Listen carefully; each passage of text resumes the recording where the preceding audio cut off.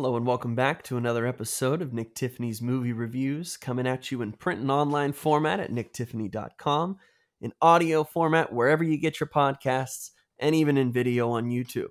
Today, shocker, we're talking about another Netflix streaming release. This time, again, it feels like I've got another glowing recommendation. Whoever's been picking their movie, whoever sits in on all those film festivals and purchased the movies this year for Netflix, whoever ran those deals, best year that they've had so far.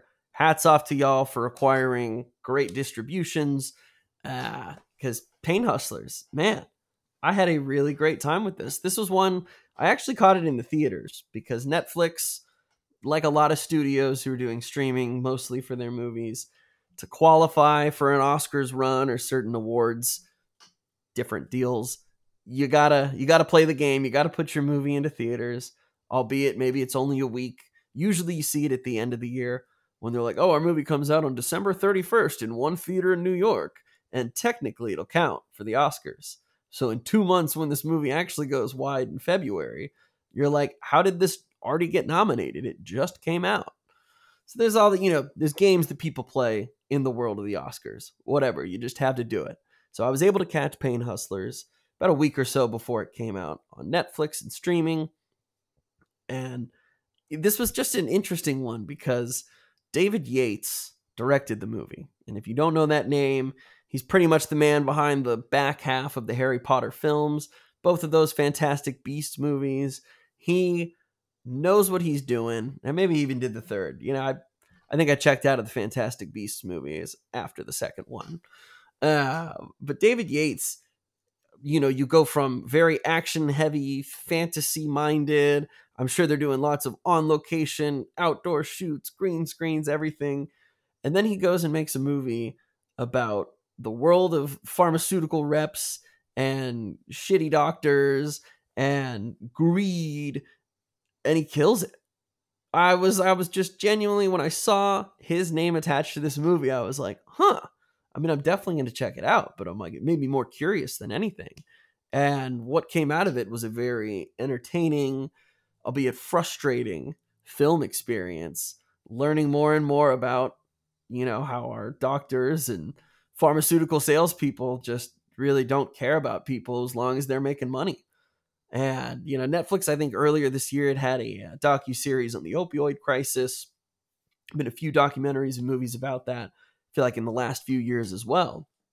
And now, obviously, I say obviously, at least in Washington State, it feels like fentanyl is just a massive, massive issue. And it's happening in New York. It's happening all across the country. Overdoses, children being exposed to it on playgrounds. And I'm like, there's been just horrific, horrible stories centered around fentanyl.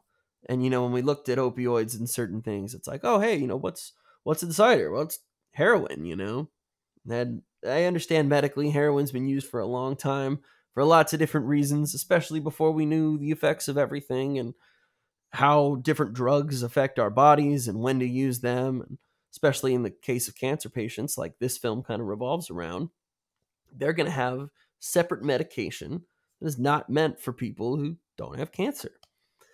And that's kind of where this movie starts. It starts with Emily Blunt playing Liza Drake. She's kind of down on her luck. She's been living in her sister's garage for a little while. She's a single mother. Dad's not really in the picture, but she got her daughter with her. She kind of pisses her sister off, and so she gets the boot. And so she's doing a little dancing on the weekends. She's doing whatever she can. She's hustling. She's like, I got to provide. I got to scrape by. We're not going to live in these motels long, but we got to do what we got to do while I get on my feet. So one night while she's dancing, she meets Bostonian Pete Brenner, played by Chris Evans. Sales guy who's like, hey, I'm going to talk to you about all this stuff. You come work for me. I think you could do something real good. You could be a pharma rep. You got the look for it. Because as Barney Stinson and How I Met Your Mother would tell you, pharma girls at one point were the top of the young women's industry. All attractive young women. They're like, they're pharma girls. They used to be flight attendants, and now it's pharma girls until it's the next thing.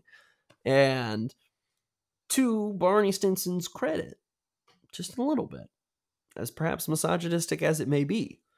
In this film, you're introduced very quickly to this idea of like, oh, you think it's easy being a salesperson. Yeah, you've got your data. Our drug works 5 times quicker. That's going to be great, right? The doctor's not going to give you a second look unless you're wearing some nice dress, low cut. Maybe it's a, hiked up skirt, whatever it is, bring him some chocolates, bring him something. And you're like, surely this can't be like, you're like, of course, well, this seems like a really basic ploy of how to get an influence with the local doctor. But you're like, surely this can't work, right? But no, frustratingly, it works. Like all things, they're like, oh, we just got to play the game. Even though we know our drug is good for patients, they don't want to listen to us unless we up our ante. What do you bring to the table for me? Why would I go out of my way to transfer my patient onto another drug?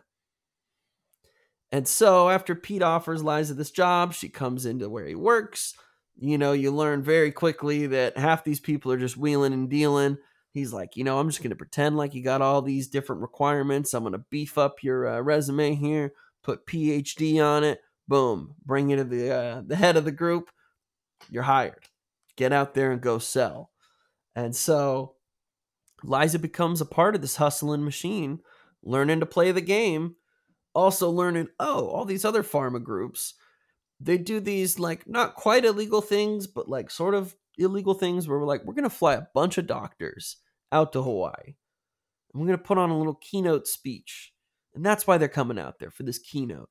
And it's only like 30 minutes. And then we spend 3 days boozing it up, partying, dancing, strip clubs, whatever, you name it. And when you go home with all your swag from our group, think about us when you recommend drugs to your patients.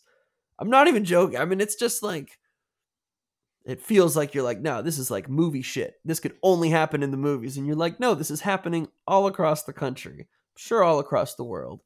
But very specifically, all across the country. And so it's, of course, well, how could we play that game too? And you're like, no. And so, of course, the kicker is their drugs got fentanyl in it. Again, meant for cancer patients. I'm sure not a huge amount. But then you snowball into this world of like, well, what if we had incentives and bonuses?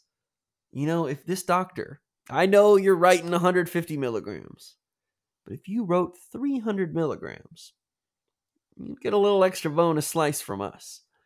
And if you get this many customers, we'll throw in a little bit of this. And it just devolves from there. And I'm not going to go too much further, I guess, into plot or anything like that, because, I mean, it doesn't go so much crazier than you can imagine, I think. But what it really is just putting on display for the general public. These people don't care about you. And it's sad and frustrating and horrifying to think that, your doctor who went to however many years of medical school is just like, hey, I folded for a skirt, some chocolates, and a new Rolex, sorry. And I'm like, and just like that, now I'm being overprescribed and at a risk of overdosing. And then you've got companies like, well, what if this cancer medication could just be like regular medication? Like, why do all the cancer patients get this? Like, are you joking? And you've got people just turning blind eyes because, hey, well, if everyone else is doing it and the money keeps flowing, why not?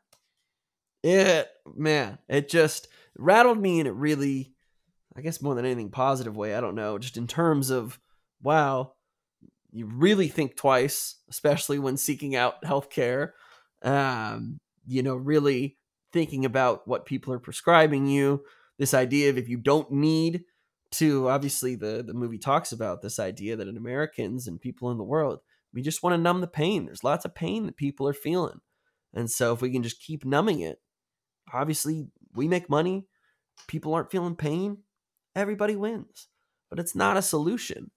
And so, if anything, I really hope that this movie just sparks great debate and conversation online, in person with people, because yes, it is a dramatization of it. It's comedic for sure in a lot of ways. But then I don't want to say Wolf of Wall Street style. You also have this realization maybe later on of like, oh, what really are the effects of what we're doing? Are people actually getting screwed over by what we're doing? Duh. Yes. So Pain Hustlers is just, there's a lot of moving pieces that I think work really well for it. Emily Blunt is fantastic. She's one who balances the comedy really well, but can be very serious. And I like a lot when she's serious, actually. Totally commands the screen. Chris Evans, he was good. I enjoy him. I think he's a good actor. And I think in roles where maybe he's pushed a little more emotionally, I think I enjoy him a bit more. I think this was like, all right, you're a Boston guy, you're a sleazy sales guy, and I'm like, I buy it. I definitely buy it. But I maybe would have been more convinced by someone else. I don't know what it is. I'm like, maybe I feel like you're just playing a version of yourself. Not that he's a jackass or anything, but he's from Massachusetts. He's got it's in his blood. So I don't know. I thought he was fine. I didn't think it was anything so crazy. Not one of those roles where you could just plug anybody in there, but perhaps someone maybe would have done something a little bit different with the role that I maybe would have stood out a little bit more. But he and Blunt have great chemistry. Andy Garcia is pretty fun for the brief bits that he's in the movie. Always good to see him popping up in something. So Pain Hustlers, I think great movie, really great discussion, very fascinating topic, and very timely for the kind of state of the country that we're in right now. And we're looking at all these overdoses and horrific things happening with drugs and prescription drugs. And it's good to be aware. It's good to know what's going on. And I think this does a great job of educating while also entertaining. So Pain Hustlers, out now on Netflix. Give it a watch. I think if you're just looking for a good movie, I really don't think you could go wrong with this one. As always, stay tuned to NT Movie Reviews on all social media networks, podcast platforms, and on YouTube for all the latest on movie news and reviews. Thanks again for listening, and we'll see you next time.